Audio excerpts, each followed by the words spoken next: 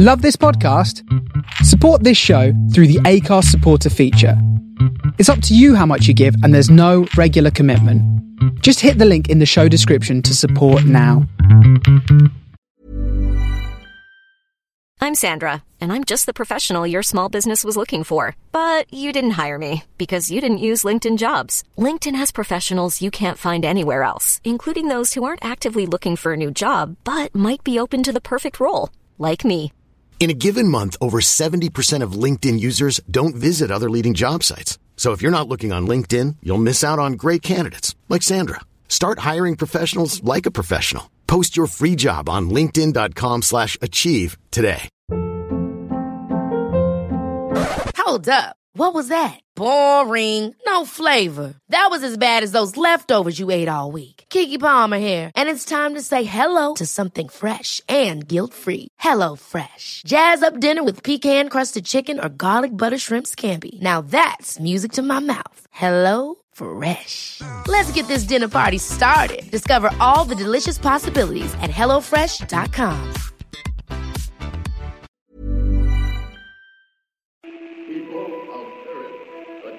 Calling Tau City, turn on your radio. I know we had some words last time, but that was so long ago. I got your message.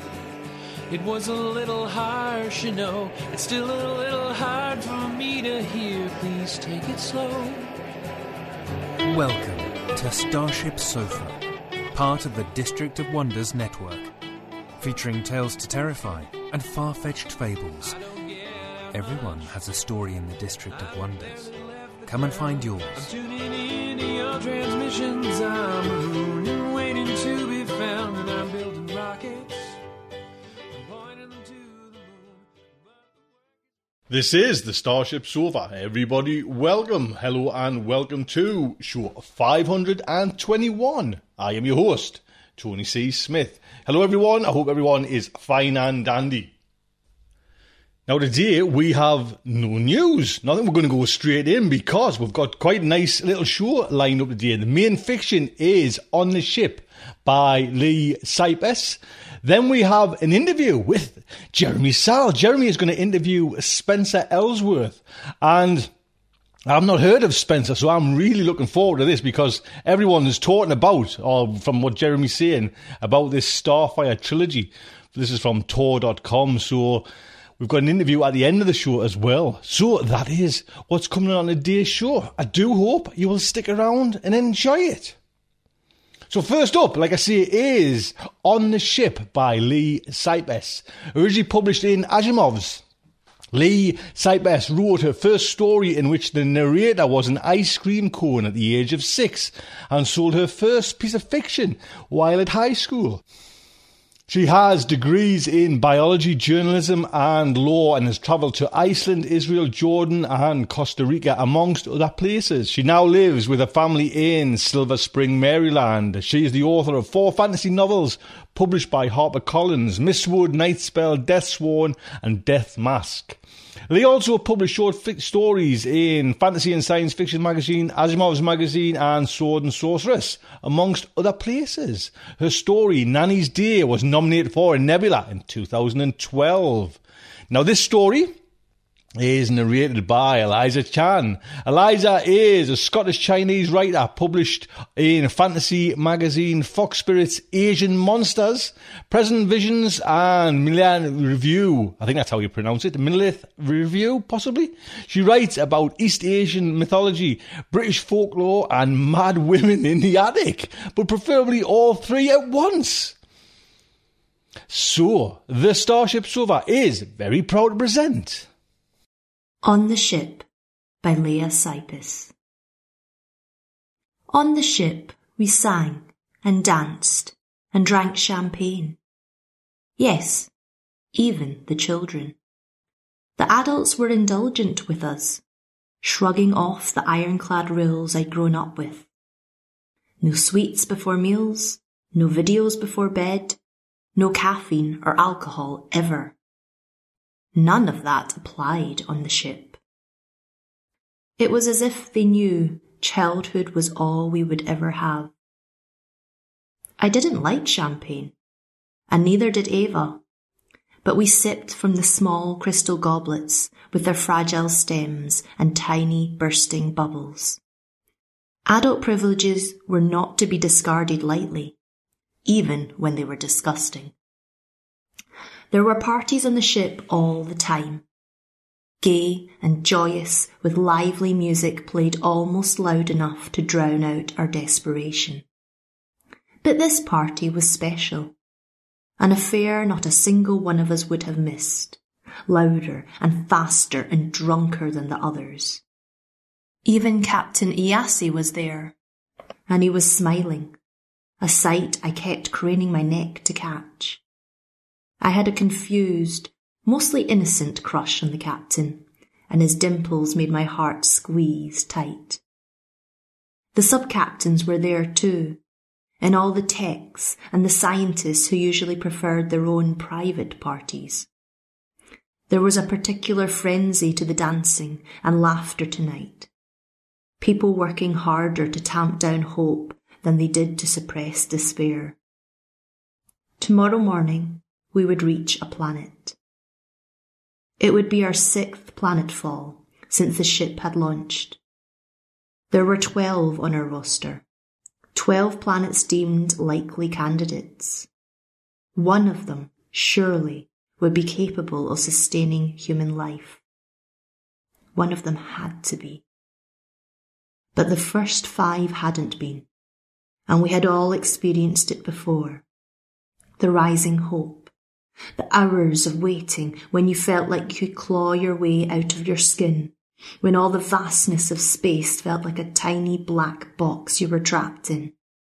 And then the computer's cool, emotionless voice, instructing us to prepare for departure. We had all stopped hoping. Except we hadn't. So we laughed and danced, and the music strummed through our blood and played with the synapses in our brains, and the ship hurtled through space, no matter what we did inside it. In orbit, everything felt different. It wasn't really. The ship's systems kept us on Earth's gravity no matter what, but I felt heavier, seeing that huge solid curve in the view screens, reminding me how tiny our ship really was. Planets made the ship feel far smaller than the infinity of space ever did. My mum's book club is playing a game, Ava said, as we lay on our backs in the library, watching the new world. The planet was orange and white and pale pink, not Earth colours. The scientists said that it didn't matter. They're betting on whether the computer says this world is safe. That's awful, I said, sitting up. This isn't something to bet on. Ava rolled her eyes. Go tell them they're on extra surveillance duty then, as a punishment. Ava was the only other kid on the ship my age, hence my friend. But we didn't like each other much. On a planet with space and choices and freedom, we would never have spent a minute together. I bet the captain would agree with me, I said. Ava sat up too, her eyes narrow. I bet the captain doesn't like tattletales. Time for our daily fight. But before we could start in earnest, an adult voice from behind us said, "It's not for children to judge their parents' behaviour."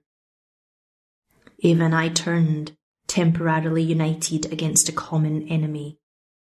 The woman standing behind us was someone I had never seen before, which was odd.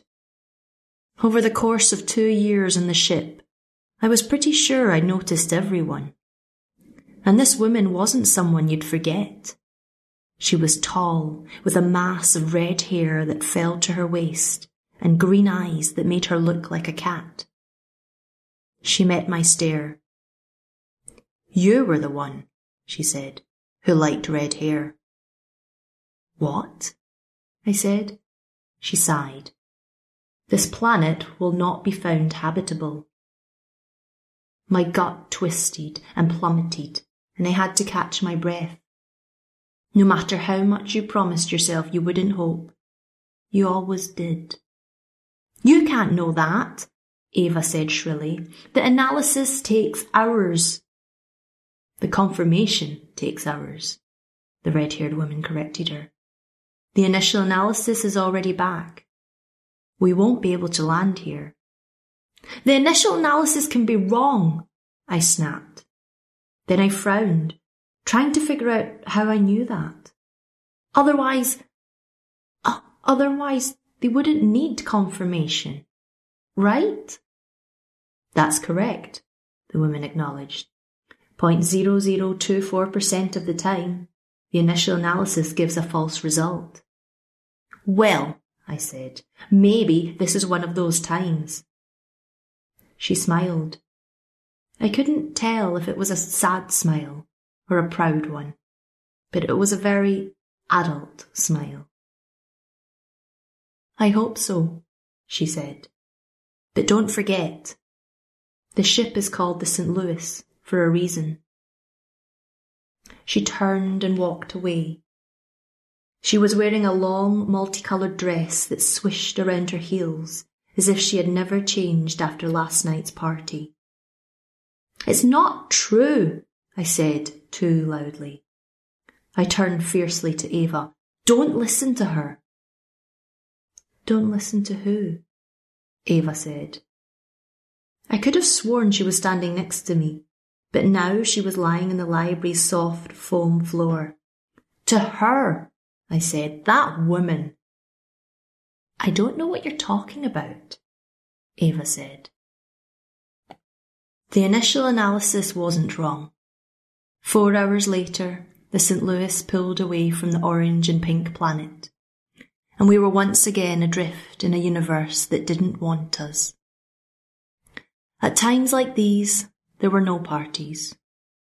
There was nothing at all to mask our despair. Instead, there were therapy groups and unlimited liquor. The violent VR games were unlocked for the passengers who needed them. There were suicide watches, and as usual, somebody slipped through. The ship's computer was perfect at a lot of things, but predicting human behaviour was not one of them. The adults didn't tell me or Ava what had happened, but we knew what it meant when the medics rushed through the corridors, followed an hour later by a solemn gathering near the airlock. They didn't tell us who had died either, and we would probably never know. It's easy not to notice people when they're not there. When the adults were busy with the suicide, I went to the schoolroom and logged into a computer. I typed in St. Louis and got an entry for an old Earth city. I typed in St. Louis ship and got my answer. The St. Louis was a ship of Jewish refugees from Nazi Germany. After being refused entry in both Cuba and the United States, the ship was forced to return to Europe. Forced to return. The words made my stomach swirl. I pulled up the ship's log. Next planetfall in 2 weeks. Maybe this would be the one. What if none of the planets are any good? I asked my mother one night, after she had finished reading me a bedtime book. Her hands went still on the book. Kitten's First Full Moon by Kevin Hanks. I was far too old for it now, but I still loved it, and my mother was happy to read it. She never pressured me to read harder books, or to do anything educational with my time. Would we go back to Earth? I said. No, my mother replied very firmly. We can never go back. Then what if it won't happen? She shut the book. There are more than 12 planets. We plotted out the initial 12, the closest and likeliest. If none of them work out, the computer will scan further out in space and pick another 12. She tucked the blanket tight around my body, beneath my armpits. But that won't happen. I believed her, because it had to be true. I couldn't spend my life on the ship in transit. It wasn't a story that made sense. Children always believe they're the centre of every story, realer than anyone else. Sometimes, I guess, adults believe it too. "Don't worry," my mother said. Her voice was soft and soothing, a suggestion rather than a command. "Go to sleep." I stopped talking and closed my eyes. "Wake up," the red-haired woman said. I blinked and sat up, instantly alert, as if I hadn't really been sleeping at all. She sat at the foot of my bed, her hair in exactly the same non-styled exuberant mass, her eyes unremarkable in the dimness. "Why is the ship called the St. Louis?" I demanded. "Are we refugees?" "You are," she says.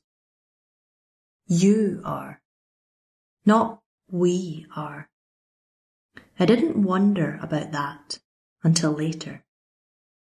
"Are we Jews?" I said. "No." She shrugged. "But you're in a similar situation. No one wants you to exist." "Why?" "I don't have that information." I didn't believe her. There had to be some reason we were thrust off, propelled into the darkness of space. Some reason the whole world had rejected us. Some reason too terrible to tell a child. I didn't know why she thought it was better to tell a child there was no reason at all.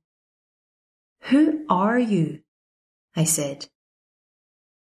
"My name is Penelope. I came to wake you up." "I'm awake." Her mouth opened. She blinked, startled, and lifted her fingers to her face. Blood poured from between her lips. It hit my pastel blanket, hot drops splattering across my cheek. I screamed and screamed and screamed until my mother came and untangled me from my sweaty blanket. She turned on the light, and there was no one there. No one at all. She held a mirror in front of my face. My skin was streaked with tears, but not with blood. Penelope had been right. I'd been asleep all along. I dragged myself through the next day, through school and sports and meals. Even Captain Iyase's pre-lunch speech couldn't perk me up. I thought he looked tired, his brown skin dull, his eyes underlined by shadows. My VR slot that afternoon was a playground on Earth, with wood chips and sprinklers, an endless blue sky stretching above it all. I lay back on a tire swing, splaying my legs over the hot rubber and letting it swing me in slow, dizzying circles. The feathery clouds tilted above and around me. I closed my eyes, and the swing tilted higher and faster as if someone had pushed it. I grabbed the chain and sat up. There was no one there. "What happened?" Ava said, and I blinked at the moss-green walls of the VR console. I glanced at the ceiling clock, and disappointment curdled in my stomach. I'd still had 10 minutes left, but the rule was that if you self-ejected, your turn was over. Ava had just gained 10 minutes, which annoyed me as much as the fact that I had lost them. There was an unreality in the programme, I grumbled, as I unstrapped myself. It was sloppy. Ava tapped her foot impatiently. She probably wouldn't have noticed the anomaly. She would have stayed in the programme and gotten her full time. "I could do better," I said. "I'm going to be a VR programmer when I grow up." "Yes," Ava said. "You will." I turned, spoiling for a fight, but she wasn't being sarcastic. Her voice was absent, distracted, her eyes on the VR menu. I stalked out of the console. The next thing on my schedule was a music lesson, but I walked right past the music room and went home instead. My mother was there, working, but she turned and smiled when I came in. "I want to take a nap," I said. "That's probably a good idea," my mother agreed. The apartment smelled warm and gingery. I said, "I also want cookies." "Also a good idea," my mother said. "Lucky for you, I've just baked your favourite kind." By evening, I was feeling better. Tonight there would be a party, and children would be allowed to stay up late. Sometimes there were excuses for the parties. Sometimes there weren't. Planetfall wasn't for another week, so this was the second type. I put on my favourite blue dress and brushed my hair carefully. Ava and I ran through the crowds, gathering treats and giggling. There were chocolate-covered marshmallows, with the marshmallows deliciously melted and the chocolate still hot and gooey. We gathered our finds at a table with some of the older geologists, who wouldn't try to snag any of our snacks for themselves.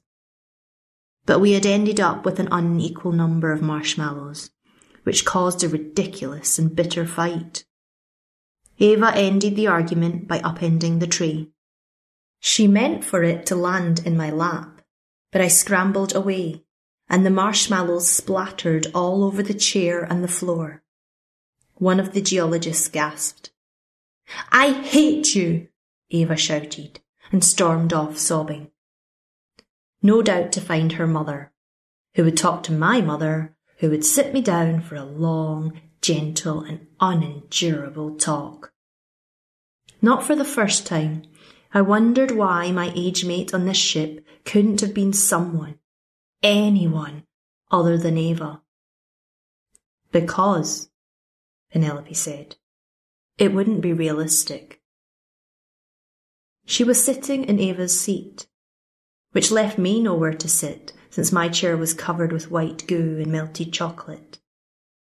None of the geologists blinked an eye at Penelope, though they were still gaping at the mess. "Are you real?" I demanded. She shook her head, hair swishing against her shoulders. "That's not the right question." "Are you dead?" "I was. For a little while." She shifted uncomfortably. "For now, I can still talk to you." "About what?" But what I said was, "For now." "I'm certain they will try to kill me again."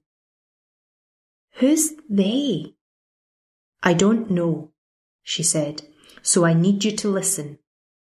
I'm having a bit of trouble with what you asked me to do." "I don't know what you're talking about."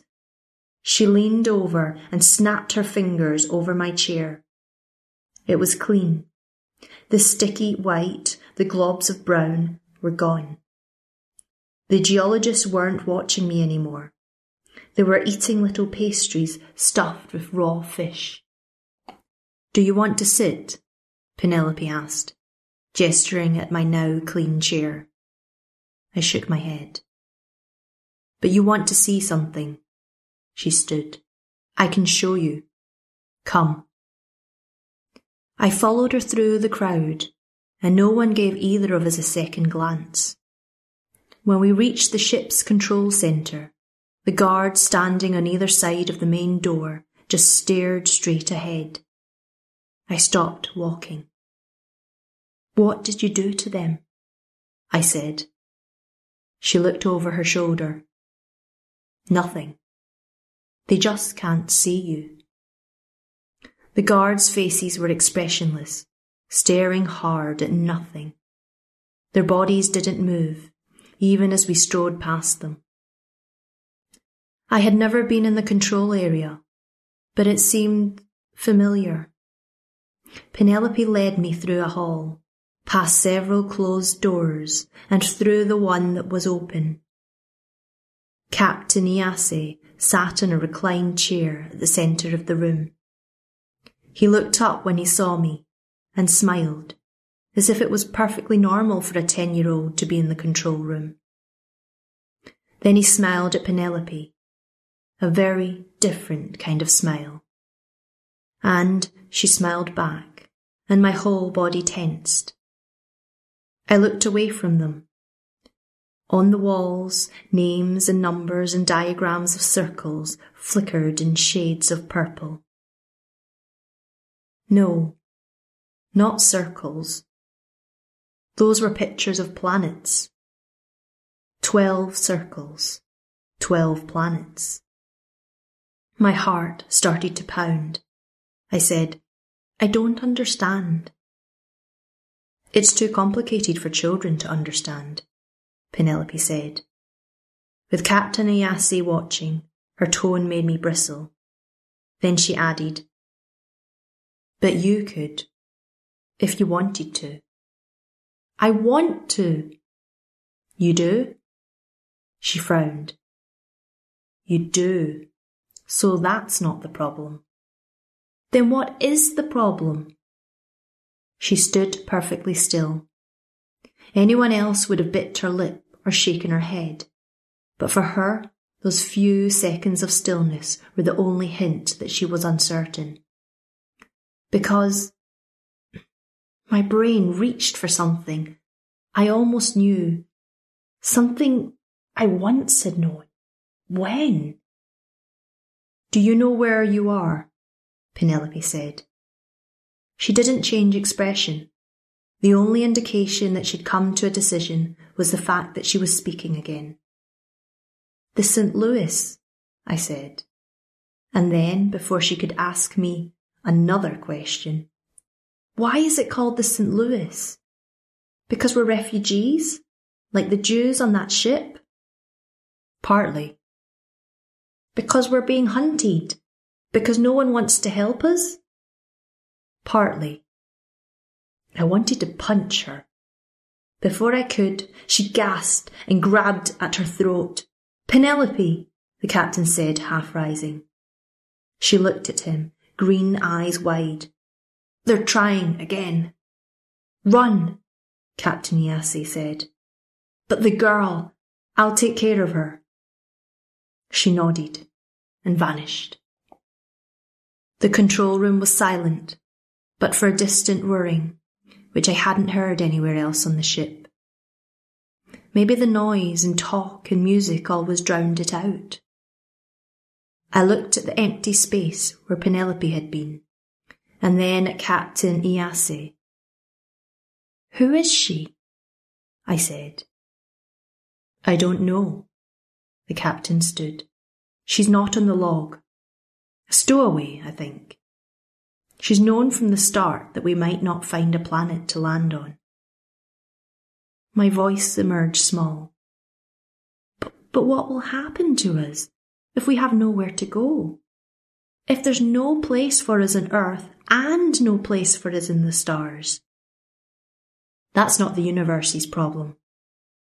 He gestured at the screen, at the 12 circles. It's our problem, and we need to solve it. But if we go back to Earth, I could barely get the words out. They'll have to do something with us. The captain looked as if he both felt sorry for me and could not believe how stupid I was. There is no good solution, he said. Not on Earth. With the time dilation, we'll have been gone for decades. Things might have changed, but nobody's going to want us back. Well, I said defiantly, they'll have no choice. There's always a choice, he said. There's more than one way to get rid of inconvenient people. He ran his thumb over his lower lip. What happened to the passengers of the St. Louis when they went back? I looked away. He answered his own question. They were killed. Not all of them, I said. He smiled, as if proud of me for doing my homework. No, some of them escaped, but we're better at killing people now. Then why aren't we dead? I said. His smile vanished. We also feel more guilty about it now. They wanted to get rid of us without killing us, if they could. And if they couldn't? I didn't have to ask. So we'll go on, I said. It felt like I was being tested. It didn't feel like I was passing the test. Eventually, we'll have to find a planet. The captain sighed. You really, he said, should stop saying have to. But, he gestured at the display. We're 6 planets in, with every planet that fails to meet the habitability criteria. The chances get smaller that we'll ever find a world to land on. No, I said. Ava had just tried to fool me with this math trick last week. That's not how probability works. Every coin flip gives you a 50-50 chance. Even if 100 flipped coins land heads, it's still 50-50 that the next one will be tails, that the next planet will be good enough. If 100 coin flips land heads, Captain Iasi said, what's the probability that the coin is weighted? That it was never 50-50 to begin with? I don't know what you mean. I heard the panic in my voice and clamped my lips shut. The room was silent. The vast, deadly emptiness of space pressed in all around us. You have to face reality, Captain Iasi said. You need to make a decision. Me? I said. Why me? I'm 10 years old. You're going to have to be older than that, he said. On the morning of our 7th planetfall, I woke fuzzy-headed and afraid. When my mother came to get me, I pulled my blanket over my face. Are you not feeling well? She felt my forehead. I don't want you to miss the party tonight. I'll go to the next one, I said sullenly. My mother's brow knitted. There may not be a next one. This could be it. The computer projections give this planet a 79% chance, the highest yet. Not by much. The first planet had been given a 77% chance of success. All the rest had been between 73% and 75%. Everyone in the ship could recite those numbers by heart. What's the probability that the coin is weighted? Mum, I said, what if there's an error in how the computer is making the projections? Of course there isn't. But does it make sense that of all 6 planets, not one?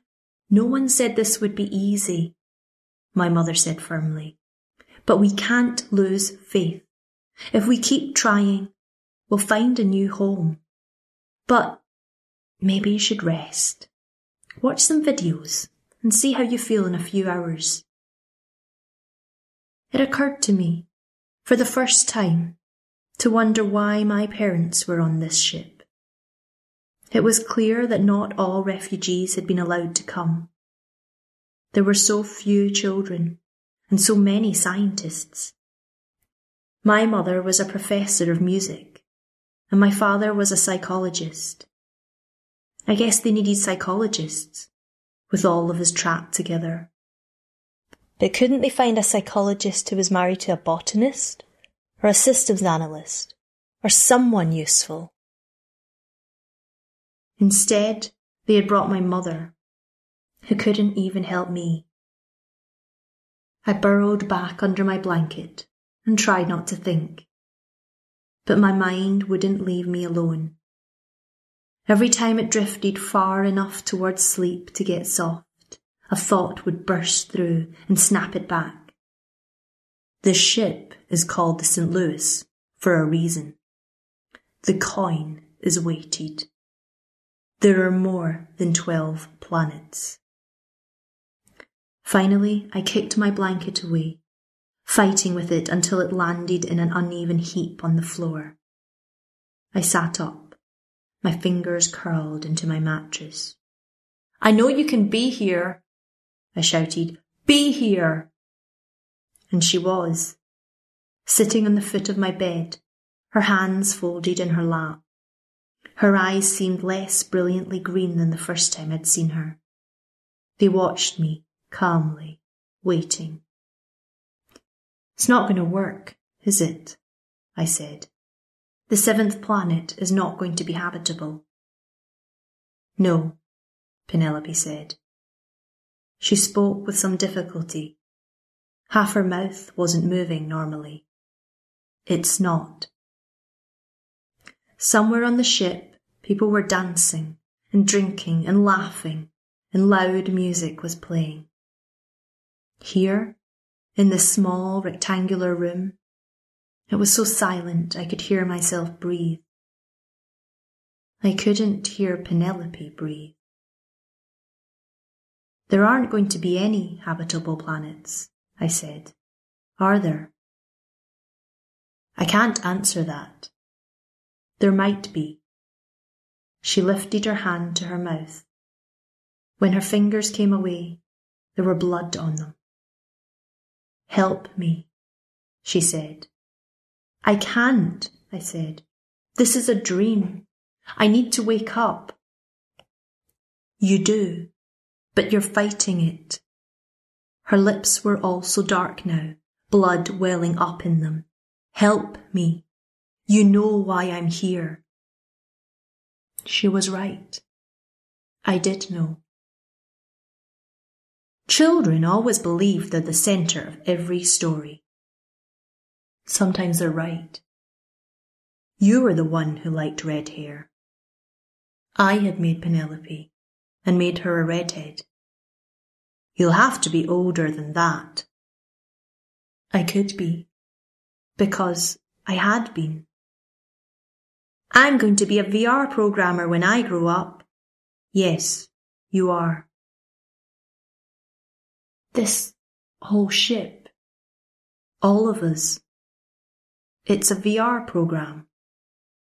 I didn't wait for her to nod. I'm the one who made it, and now I'm trapped in it. It was made by many people, Penelope corrected me. You were one of them. I twisted my nightgown between my hands. It was pink and lavender, with ruffles around the hem. It felt soft and pilly and very real. Wake me up! Wake me up now! I've been trying, she said. You told me to wake you if the first 6 planets weren't habitable. But you won't wake up. Why not? You like the program you helped design, she said. You don't want to leave it. She lifted both hands to her mouth. Blood spilled through her fingers. So you're trying to kill me instead. The room around me, the spare lines of my bed and desk and clothes cube blurred. Through them, I saw lines and lines of cryochambers, laid out in spiralling geometric patterns, so as not to look like coffins, I had thought once. I could no longer hear myself breathe. All was silent, as silent as space, as silent as sleep, as silent as death. The mirage wavered, and I was back in the world I had created. My room was solid and clean around me, the air still tinged with the warm scent of ginger cookies. It's not healthy for minds to remain static that long. We need a program that provides stimuli, one that meshes with what the sleepers know of their situation. A man with dark skin and white hair telling me that, trying to sound hopeful. Lines of cryochambers, sleeping bodies held static and frozen. but they knew they were hurtling through space, and in the dream their limbs moved and their ears heard music. Penelope screamed, and I snapped back to the present, to the dream I was ensconced in. The dream where she didn't belong. She, unlike the rest of us, wasn't a sleeping body on the ship. She was a simulation that didn't exist outside of the program, and someone was trying to push her out. Blood trickled from her nose and leaked from under her fingernails. A person would have doubled over in pain and panic. But now that I knew what she was, she just sat straight, looking at me, while blood dripped from her skin onto my sheets.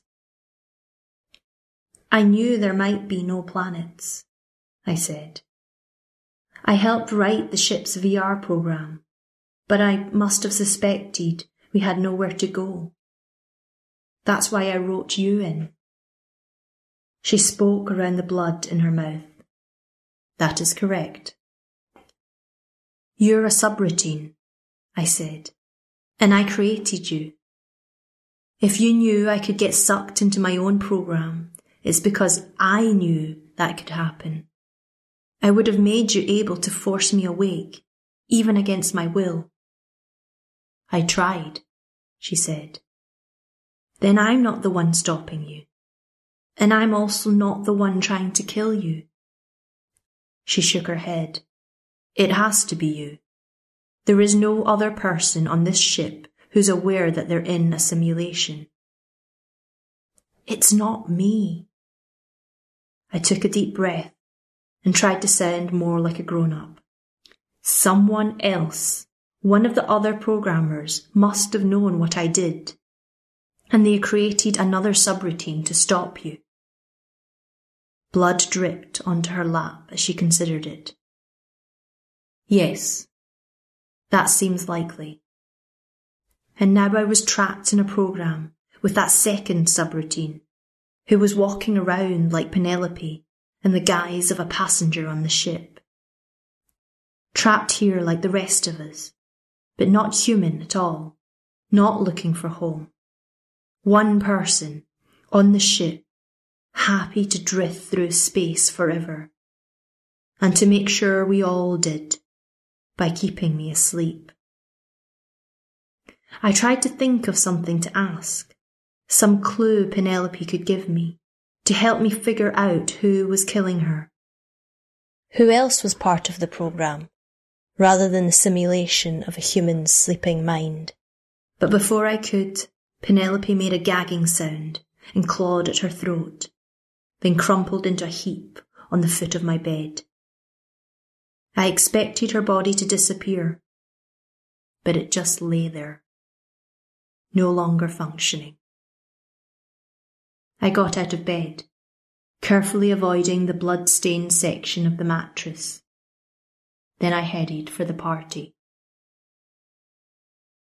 Tonight's party seemed louder than all the others, the music making the air thrum, working its way under my skin and into my blood.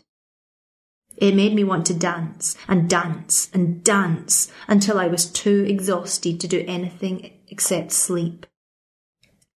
But I'd done enough sleeping. We all had. I knew why we partied. Because this wasn't real life. Because this ship wasn't home. We were human. We needed earth beneath our feet and a horizon to look at. But we didn't have that, and we never would, and not all the music and drink in the world could drown out our knowledge of where we were. Even a VR program couldn't make us believe, deep down, that we were home. Everyone in the ship was at the party, but I couldn't find Ava. Usually she waited for me in a nook near the kitchen, where we could get a first glimpse of whatever treats were coming. Today, she wasn't there. I took a bowl of chocolate-covered strawberries and wove through the crowd, looking for her. Around me, people shouted and danced and drank, their bodies and faces as real as their laughter. I tried to make them all vanish, to squint and see through them, to remember that all these dancing bodies were really sleeping in sealed boxes. It didn't work. I popped a strawberry between my teeth, and the sweet tart taste spread through my mouth. I was trapped in the program too. If I was going to find the subroutine, I was going to have to do it inside this reality. I circled the room twice and was starting to panic when I heard Ava's nasal, demanding voice. I turned, heading in the direction of the sound.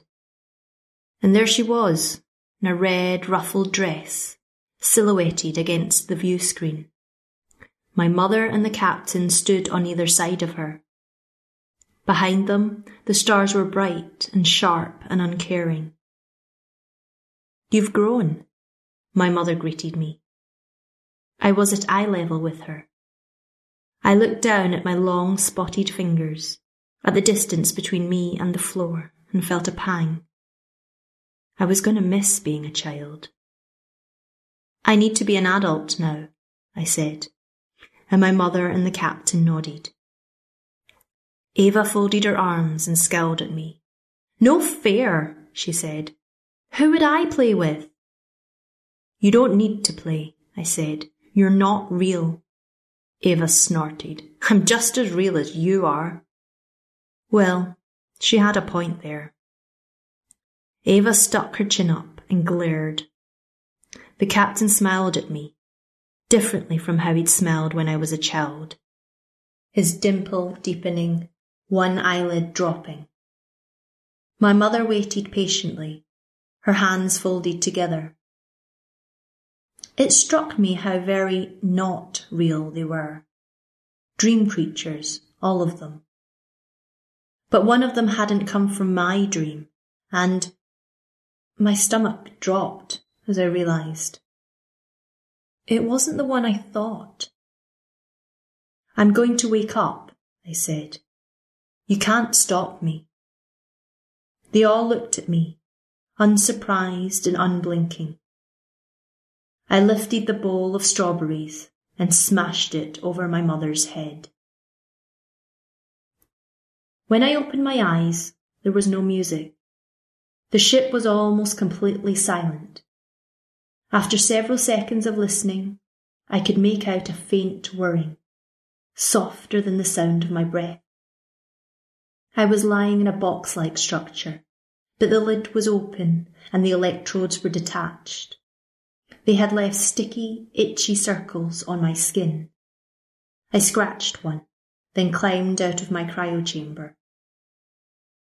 My hip ached and my neck cracked as I looked around.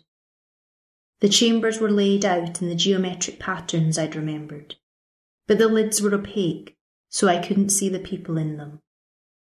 It was as if they didn't exist, as if they didn't matter. People with no faces and no future. I was the only one awake in this entire vast ship, and I wasn't sure I mattered either. I made my way between the cryochambers and down a hall to the control centre. My steps got surer as I walked, memories coming back. The innocent girl I had programmed myself to be dropped further and further away. But she would come back, I hoped. After I made this one decision, I would put myself back in the program, and the dream would begin again. But right now, I had to face reality. The first thing I did was search for the subroutine designed to keep me asleep. It was easy to find now that I knew it was there. I pulled it loose from the system, hesitated, then pressed a key that wasn't delete. A shimmer, and my mother sat next to me, as if on a chair, though there was only one chair, and I was sitting on it. "I'm sorry I hit you," I said. "I had to." She smiled. "I forgive you. Of course I do." The mother every child wished for, but I had designed this program as an adult. To an adult, the perfect mother wasn't someone who let me do what I wanted. Drink champagne, party until midnight, skip school and be rewarded with cookies. That parent had been invented for a child. But think, my mother said. Think about what you're doing. I only want what's best for you. Is it best, I said, for me not to have a choice? None of us had a choice. She put a hand on my wrist. We weren't in VR, so I didn't feel her touch. There wasn't even a brush of air against my skin. You got on this ship back on Earth.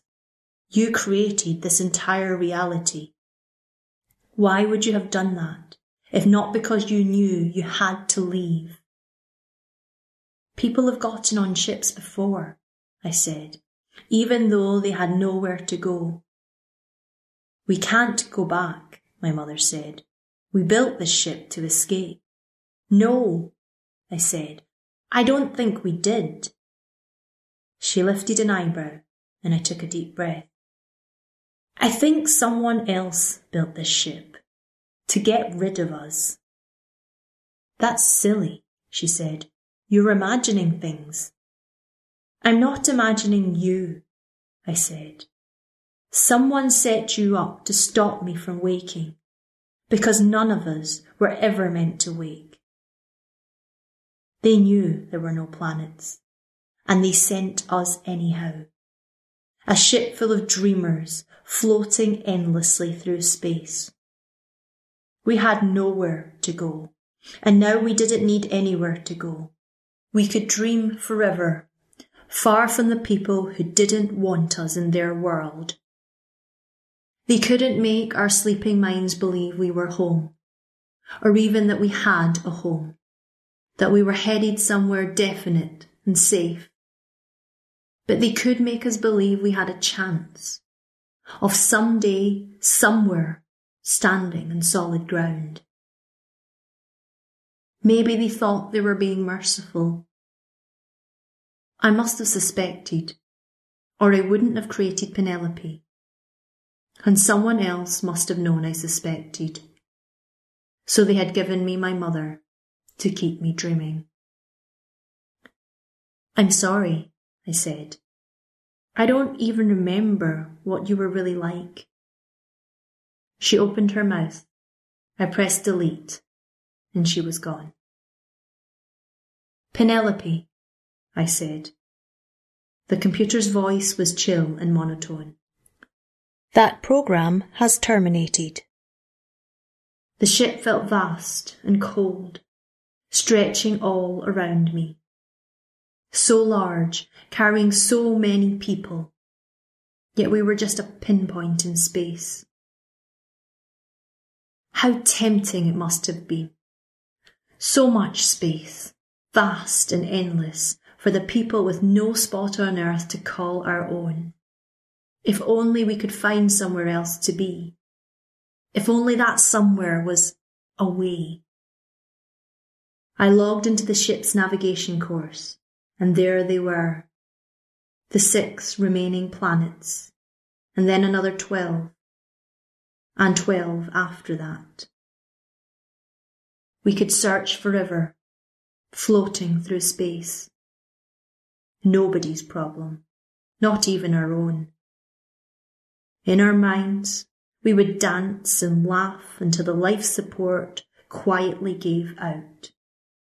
Maybe we wouldn't even know when it did. Maybe we would stay in the dream forever. I reached up to the screen to trace the chart with my gnarled, spotty finger. And only then did I see the heading on the top. Navigation chart for Hope 72. All the breath went out of me. The ship wasn't named the St. Louis after all. It was named Hope, because hope was what they were selling us. It was what got us on the ship, circling endlessly through space, where nobody on Earth had to think about us. Hope 72. How many ships exactly like this one were there? I flinched away from that thought. I could only think about this ship, which I, in my programme, had named the St. Louis, because the St. Louis had gone back. I had known when I set the programme what choice I would end up having to make. It took just a few keystrokes to reset the navigation. My fingers didn't even tremble.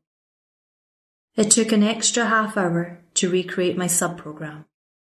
When I was done, Penelope sat where my mother had been, her slim hands folded in her lap. "Wake me up," I said, "when we're in Earth's orbit." "You won't want to wake," she said. "Do it anyhow." She didn't nod, but then she didn't have to. As I pulled the cryo lid down, I heard the whirring around me speed up and get louder. I felt the heavy drag as the ship began to slow down, to change course. Then my mind went hazy, and I heard the distant sound of music. A smile curled my lips upwards as the lid closed off the view of space. The cryo air swirled around me, and my dreams pulled me in deeper. And all around me, the ship came alive again. Ryan Reynolds here from Mint Mobile. With the price of just about everything going up during inflation, we thought we'd bring our prices down. So to help us, we brought in a reverse auctioneer, which is apparently a thing. Mint Mobile Unlimited Premium Wireless. How to get 30, 30, how to get 30, how to get 20, 20, 20, how to get 20, 20, how to get 15, 15, 15, 15, just $15 a month? Sold! Give it a try at mintmobile.com/switch. $45 up front for 3 months plus taxes and fees. Promo rate for new customers for limited time. Unlimited more than 40 gigabytes per month. Slows full terms at mintmobile.com. Hold up. What was that? Boring. No flavor. That was as bad as those leftovers you ate all week. Keke Palmer here, and it's time to say hello to something fresh and guilt-free. Hello Fresh. Jazz up dinner with pecan-crusted chicken or garlic butter shrimp scampi. Now that's music to my mouth. Hello Fresh. Let's get this dinner party started. Discover all the delicious possibilities at HelloFresh.com. I'm Sandra, and I'm just the professional your small business was looking for. But you didn't hire me because you didn't use LinkedIn Jobs. LinkedIn has professionals you can't find anywhere else, including those who aren't actively looking for a new job, but might be open to the perfect role, like me. In a given month, over 70% of LinkedIn users don't visit other leading job sites. So if you're not looking on LinkedIn, you'll miss out on great candidates like Sandra. Start hiring professionals like a professional. Post your free job on linkedin.com/achieve today. There you go. Don't forget, copyright is Lee. Lee, thank you so much. And Eliza, thank you. What can I say? Woohoo! Thank you so much indeed. Now, like I say, we're going to just jump straight in. Jeremy is interviewing Spencer Ellsworth, who is the author of, like I mentioned at the top of the show, Starfire Trilogy. This is from Tor.com. Now, we'll put a link on there as well if you want to go over, because Jeremy's saying, get this book. It is fantastic. So, Jeremy, and we're going to hand it over to you, sir. Hello and welcome. I'm Jeremy Zahl, and today we're going to be talking to Spencer Ellsworth. Spencer Ellsworth is the author of the Starfire Trilogy, which begins with the space opera epic A Red Peace, which is currently available, and its sequels, Shadow Sun 7 and Memory's Blade, all from Tor.com. We talk about space opera as a genre, how he wrote 3 books with a goal of 50,000 words each, why he populated his universe with spaceship bugs, and how you can sometimes lose grasp of your own narrative. The first book, as I mentioned, is currently available from Tor.com. It is amazing, it's a very, very enjoyable read, and I do hope you'll be able to pick it up after listening to this interview. Please enjoy. Alright, Spencer Ellsworth, thank you very much for coming on to Starship Server today to talk to us. It's really good to meet you. Thank you for having me. Would you be able to tell us a bit about what Starfire is about? Yeah, so the Starfire books are a space opera trilogy set about 10,000 years in the future. It starts with a big oligarchical galactic empire falling and a brave resistance coming in. This is sounding familiar, yeah? And as soon as the Resistance gets into power, they say, now we can do what we really want to do, and let's kill all the humans. So Starfire's, the main characters are a soldier who kind of finds his conscience in these unconscionable orders, and a smuggler, ne'er-do-well character who ends up trying to save some of the humans targeted by this genocide order. I guess when I was writing it, I didn't think about this too much. But when I was writing it, I was watching Star Wars: The Clone Wars, and I think I had sort of had these thoughts about all the places Star Wars never goes. And genocide orders were one of them. And so I started writing a space opera in my head about a galactic genocide order, and went from there. Which is funny that so many people tell me it's a fun book, because it really does have a lot of goofy, lighthearted moments for a book that starts with a genocide order. Yeah, and so you mentioned that you have two protagonists, so a lot of books have just one. Why did you go with two, and why did you write them both in first person? So, God, I think it was just, that's a good question. Their voices came into my head pretty clearly. When you plan out a book, different things spring out to you, right? A description might spring out to you, a particular character might come on strong. And then for me, this Jackie's voice and Ariskar's voices, I could hear them in my head. I could hear how they would talk. I could hear some of the jokes they were going to make. I could tell. And so first person is, of course, the best, the closest to a voice. Third person is always, you're crossing a little bit of a gap to be in the character's head. A first person allows you to really be the character. And I think that despite the fact that I love third person, and I think I do it pretty well, I think that I've done a lot of my best writing in first person for that reason. Yeah. And so you talked about a little bit while back that your world takes place tens of thousands of years in the future, while most other space opera writers just go with hundreds of years in the future or even 1,000. Why'd you go in the tens of thousands? I wanted to actually have the idea that all our dreams have come true. We created an empire that spread across galaxies, and then something went horribly wrong. And what the galaxy in which I have a sort of big whole universal vision for other stories that could take place in this milieu. But the galaxy where A Red Peace takes place, specifically 1,000 years ago, they were invaded by enormous sun-eating space spiders. And they've been locked in perpetual warfare against the space spiders for 1,000 years. And that's shaped, it's the soldiers who were created to fight the space spiders that become this resistance force that overthrows the empire and becomes worse in their turn. So that was, I really liked the idea of going so far in the future that you could actually look back on the pinnacle of human achievement that we all dream of, and then say, and then it all went terribly wrong. Yeah, like it gives you a lot more to play with as well. Like it takes it out of cultural context, so you can just overreach yourself and see what we can do in tens of thousands of years, and I think it's quite interesting at least. You mentioned giant sun-eating spiders, and on the cover that you have this massive bug that forms as a spaceship. So why did you use giant bugs as spaceships? Oh, God. That's a really good question. I'm still not sure. That's a thing everyone seized on, because there's all sorts of, in the first book, this resistance has bought basically military surplus bug shells from an alien race. They bought their old exoskeletons and converted them into space fighters. And then in the second book, there's a prison built out of a giant space tick, and our heroes have to break into the prison for reasons you'll see when the second book comes out on Tuesday. I grew up in a pretty nuclear wasteland-looking part of California, a real inland, the inland Mojave Desert, and it wasn't a lush place. There wasn't a lot of greenery, and so there wasn't a lot of wildlife, but there were a ton of bugs. And so I think, you would see stink bugs, you would see ladybugs coating the walls of the house, you'd see ants. There were terrible fire ants everywhere, and when they bite you, it's really awful. And so I think when I started writing these, and I started thinking of it as kind of war-blasted galaxy, I just brought bugs in. And the bugs just got to a more crucial part of each book. I still am not quite sure why it was such a thing for me, but it was. Yeah, so when you were writing the book, did things like this bugs just slowly form into your world, or how much of it did you outline already? How much of it did you have in your head by the time you started writing?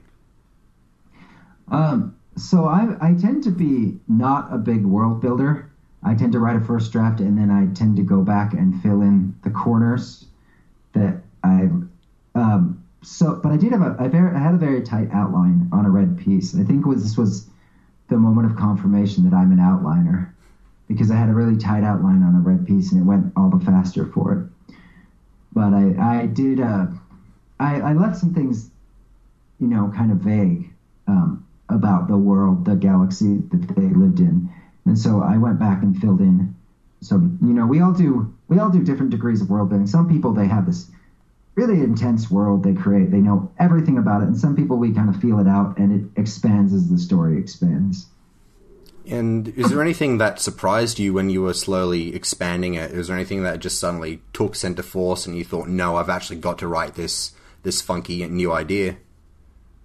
Yeah, there was this thing where the soldiers of the resistance, who become the genocidal soldiers, they carry around swords, and the swords can take someone's memories, and that started to encompass a lot of things. The fact that you can be walking around with stolen memories in your head, or you can actually take the sword to you yourself and take out some of your own memories, and that became the title of the third book is Memory's Blade.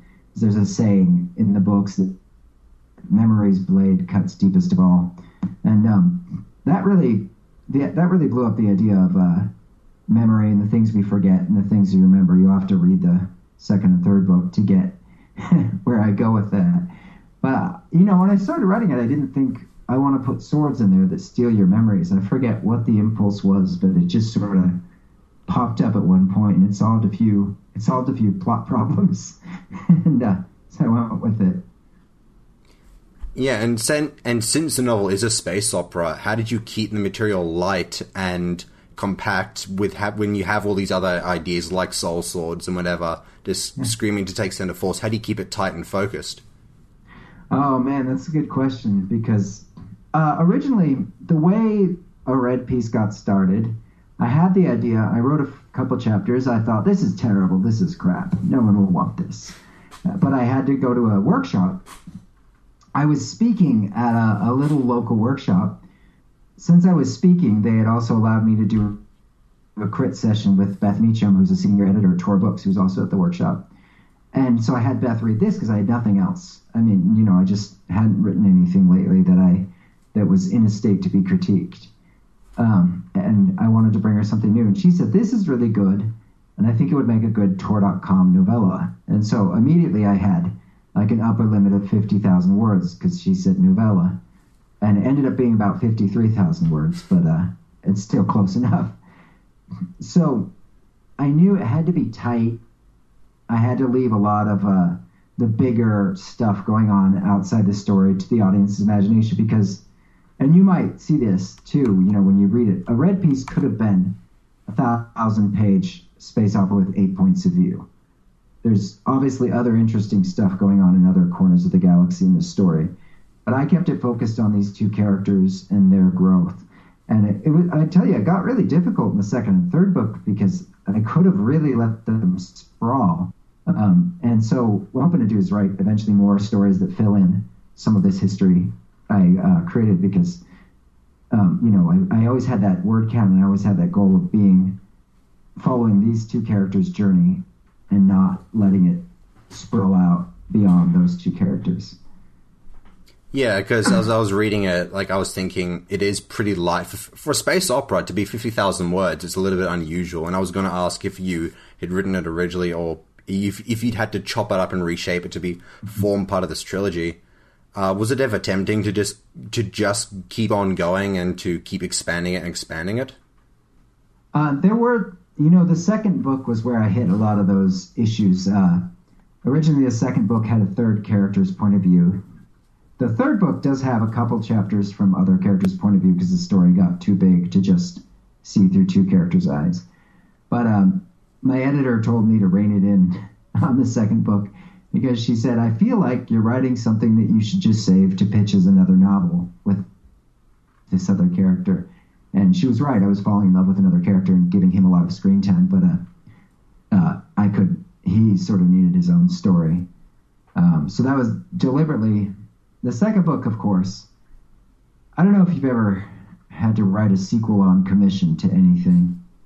Hopefully soon, when your agent sells your books, you'll have to write sequels on commission. Have you ever done that, writing a sequel to something on... Not quite yet. My agent did ask for outlines for sequels, but that's about it. So I'm pretty inexperienced in this department. That's the same thing I had. And that was just it was just a huge struggle. And part of that was feeling the story grow to the point where I had to shut down some of the directions it was sprawling in, because it would not have been... The sequel's already longer than the first, and it definitely would have, it would not have been a Tor.com novella if it kept going. It would have been a Tor.com tome, and I don't think they do tomes. I think you have to be proper Tor for that. Not yet, anyway. Who knows what it can happen. And as we mentioned a little bit earlier, you've got your spaceship bugs, you've got your necro wasps, you've got your sun-eating spiders, and and soul swords, let's not forget. You've got technology that's bursting out of this book with these really funky ideas. And when you had to rein it in, as you put it, is there any of this technology or any of these cool tech that got cut? I did. When you read the second book, you'll see there's a caper through the guts of a giant space tick. And it's a space tick carapace that's been converted into a prison. Wow. And I had a lot of fun, building the prison in my mind and building some, unrealistic but hilariously fun ways to get around. And so there were a few things I eventually had to cut, but I actually think that as I rewrote the second book, I would cut some technological stuff. I would come up with better stuff, and I would come up with better ways for my made-up technology to factor into the ending. All the bad stuff is in there. Your trilogy, are you ever going to keep working in this universe? I think you answered a little bit a while back, but are you going to, as a novel, are you going to keep working in this universe or expanding it into novellas, or are you going to go something completely new? Yeah, I've got...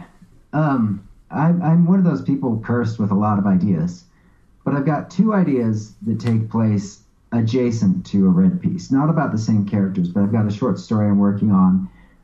There's a character named Z, and this short story will fill in a little bit of his background because it takes place on his homeworld. I'm not sure how much of a character he will be. And then I've got another idea for a novel that just shows you what happened to another corner of the galaxy when this disaster happened, how this other corner of the galaxy is doing 1,000 years later. It's about a solar system that was once part of this intergalactic empire and has been isolated for 1,000 years, no faster than light travel coming in. And has become is starting to, these terraforming projects that were done in the past are starting to degrade. So that's a big idea. That's a 1 or 2 book series. And I think that's probably the one that my publisher will want next. That's probably the one I'm going to have to write next. There is something annoyingly romantic about writing when it just keeps spilling and going overboard, and you've got so many ideas that just won't fit on the page, and you've just got to keep writing it, and they keep spiraling on from there. And especially in a genre like space opera, where you've got the entire universe to play with, it's quite an achievement to be able to nail that down into 50,000 words like you have. And so it'd be really interesting to see what else you can do in 50,000 word petitions or in a novel petition. So other than that, what are you working on next? That is the official next project. I do write fantasy, and I think you can tell already that when I write space opera, it tends to be fantasy in space. It tends to be more Dune than The Expanse. Yeah. There's all sorts of crazy things that happen that you could call magic. So I'm working on a fantasy right now, but it's sort of a big project. It's a kind of a Crusade / Arabian Nights sort of project, and it's just huge. And I've been doing it for years, and I will probably be doing it for years to come. But maybe one day the Crusades book will be ready. That's people who know me are like, oh, the Crusades book again. So you're not wanting to move on to anything else. You want to be able to like stick with that and improve it.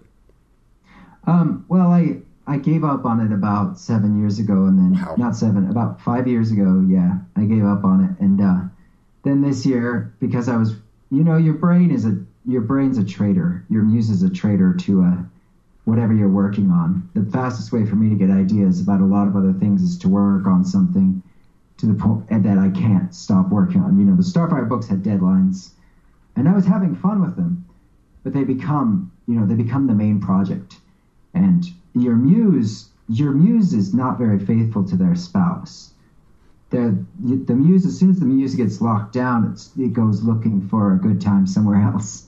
And so I found that my muse was giving me, oh, you could fix the Crusades novel ideas. It's been nice. I got ideas that will carry me forward for years. But I do wish the muse sometimes was not so quick to think of new ideas as soon as it's committed. Really. So, has writing these tight 50,000 word books allowed you to write tighter stuff because you've been doing it for so long, or is it just taught you, okay, now I really need to write something big like a Crusades novel? It does a little bit of both, I think, Jeremy. I think what happened was I learned a lot, especially in those moments in the second and third book where I say this could be bigger. But it's Jackie and Ariskar's story, and if it gets bigger, it'll be the story of Jackie and Ariskar and 4 to 5 other people. Yeah. And so there was a lot of stay focused, stay on this, because it's these characters' journey, and it's betraying the story if you go outside of it. So I learned a lot through that. I learned a lot through hitting a 50 to 60,000 word count and staying inside of it. But yeah, I also, when I was done, had the impulse to write something that it's just for me. And if it's 300,000 words, then, it'll be 300,000 words. And I think you get you set yourself more challenges. You also kind of if you have to write something small and tight, you want to let it breathe. And I'm sure you know this because you write short stories and novels. And sometimes if you've written a lot of short stories and you've been really concerned about coming in at the right word count and being able to appeal to a lot of markets, because the shorter the better for a lot of markets, you can really relax if you're like, oh, I'm going to write a novella or a novel, and I can just sprawl. I can write scenes and not question whether or not they're effective until... I think as well that short fiction writers and people who listen to this podcast now have a certain expectation when they listen to this stuff. When they listen to short fiction or read short fiction, they're expecting it to wrap up nice and tight in a bow at 5,000 words or in an hour's time. Like at Starship Sofa, if I started putting in 50,000 1,000-word projects and stories in here, it would run on for hours and hours, and we'd lose our audience. And you'll notice a lot of podcasts and a lot of short fiction venues tend to circle the 4,000 to 6,000 word count. And so I think that's more of not just the taste of the editor, but what the audience expects. The people who read Tor.com novellas expect a certain word length, and they expect a certain type of arc and narrative to be tied up within the word count that they've got. So I think it's really interesting to see how different people consume lengths of fiction with different expectations. Yeah, I am kind of naturally a longer writer. The novelette is about my comfort length for a short story. And I look at someone like Tim Pratt. He's a real master of the short story, and he can do things in 4,000 words that would take me twice as long. He's just, and that's what you, both sprawling and letting yourself draft, making every word count. Those are both really good things for writers to do. And I'm really glad I broke in by writing short fiction. I think that people who just write novels are missing some of the fun of the short fiction field and some of the fun of some of the fun things you learn when you have to be ruthless with your word count. Yeah. So I think we're going to wrap it up there, but you can buy the first book in the Starfire series, The Red Piece, from Door.com now. It is excellent. I highly recommended it. I am a big fan of space opera, and this hit all the right pointers from me. So take or leave. If you respect my opinion or not is up to you, but you're more than welcome to find out for yourself. The next book launches next month, and the third book launches when, Spencer? February 27th. So Shadow Sun 7, the second book, is actually out next week, November 28th. It's even closer to Jeremy than me because it's tomorrow where Jeremy is. And the third book, Memories Blade, comes out February 27th. And if you put them all together, you'd have about 600 pages. So if you haven't read the whole trilogy, it's going to read pretty fast when it's complete. Although, of course, Tor is hoping you will buy it in the episodic format, and that's how we wrote it, to feel like strong individual episodes. All right, so go and buy them in the episodic format, like the man says. All right, Spencer Ellsworth, thank you very much for coming on here to Starship Sofa to talk about your book. It's really exciting to have you on. Thank you so much, Jeremy. Jeremy, thank you, sir. And Spencer, thanks for taking the time to come on Starship Sofa. You too, gentlemen. Jeremy, sir, big hugs, lad. Thank you so much. So that is 521. I hope you enjoyed it. Thank you so much for coming by. Like I said, we had no news. We're just carrying on. We're a bit like Voyager. We're now kind of going out of the solar system. 10 years there. Just still going on, still going strong. So if you can support us, by God, yes, that would be fantastic. Over on Patreon, we are now rattling out the shows. The Silverberg show is coming. So if you want to kind of, I'm getting a few people come over who are, there's about 4 or 5 now in the line, so you can grab them straight away. So that's nice. You can kind of get into it straight away. And we've got the Red Dwarf. We finished season 1 of Red Dwarf, and I watched the other day, season 2. I watched Crichton, which is the first one of season 2. Now this is played by the actor. Oh, I forget his name there now. You see, that's how good it is when you pay to get it. Reese. And this is not like Robert Llewellyn, who normally plays Crichton in the kind of show, but man, it's just like still. Do you know what I mean? It's still got it. It still works. It is a fantastic show. Do you know what I mean? Time hasn't aged it. The jokes are still funny. The jokes are so funny, and it's so sharp. That's what I love about it. It's like timing. Do you know what I mean? It's like inevitably Rimmer kind of, will fall from grace or want something or claws at something, and Lister's there with just the perfect lines, timing. So if you do like that kind of stuff, you can talk about Red Dwarf and you wanted to watch it along with her, because that's what we're doing. We're kind of going through, each show and having a little chat about it, and you can kind of, watch along as well. It's on Netflix, so there you go. That's it then. I'm off. I'm out of here. I've got work this afternoon. Yes, day job. Oh. Big thank you everyone who has, supported on Patreon. If you want to go over there, man, it would help out. It certainly does. It just keeps this going and keeps the shows going. Thank you so much. Until next week, just like to say good night from me. This presentation has been brought to you by the District of Wonders Network, dedicated to podcasting the finest genre fiction. You can learn more about the District of Wonders and their many literary productions at their website, www.districtofwonders.com. Thank you for listening.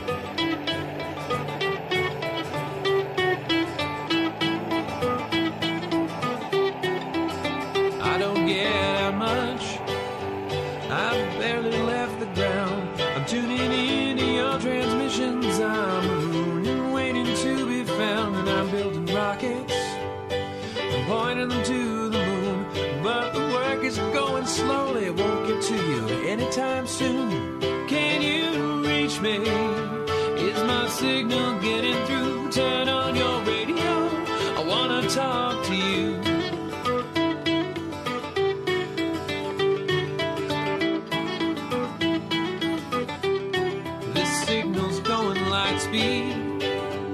By the time I get my say, I might already be on to you and on my way. But you're so far from here, and at best I'm moving slow. So I'm waiting on your call at home with nowhere to go.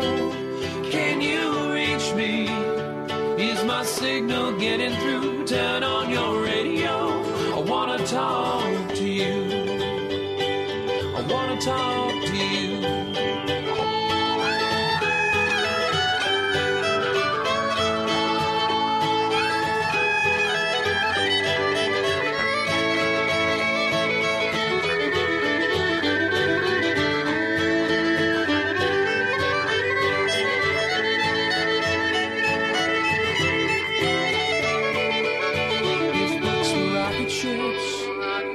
I'd be on my way.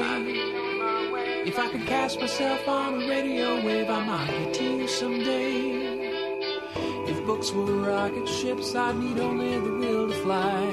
I'm still building word by word, and I'll get out there by and by.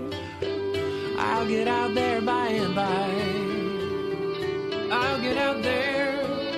I'll get out there by and by. I'll get out there by and by. I'll get out there by and by. I'll get out there by and by. I'll get out there by and by.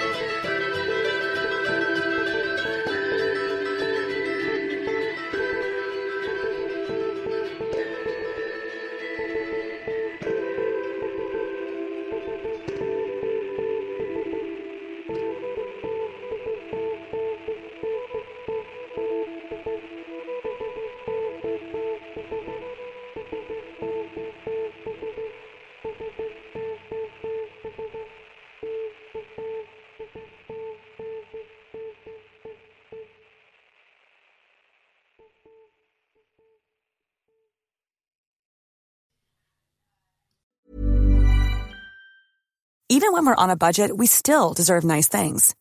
Quince is a place to scoop up stunning high-end goods for 50 to 80% less than similar brands. They have buttery soft cashmere sweaters starting at $50, luxurious Italian leather bags, and so much more. Plus, Quince only works with factories that use safe, ethical, and responsible manufacturing. Get the high-end goods you'll love without the high price tag with Quince. Go to quince.com/style for free shipping and 365-day returns. Ever catch yourself eating the same flavorless dinner 3 days in a row? Dreaming of something better? Well, HelloFresh is your guilt-free dream come true, baby. It's me, Keke Palmer. Let's wake up those taste buds with hot, juicy pecan-crusted chicken or garlic butter shrimp scampi. Hello Fresh. Stop dreaming of all the delicious possibilities and dig in at HelloFresh.com. Let's get this dinner party started.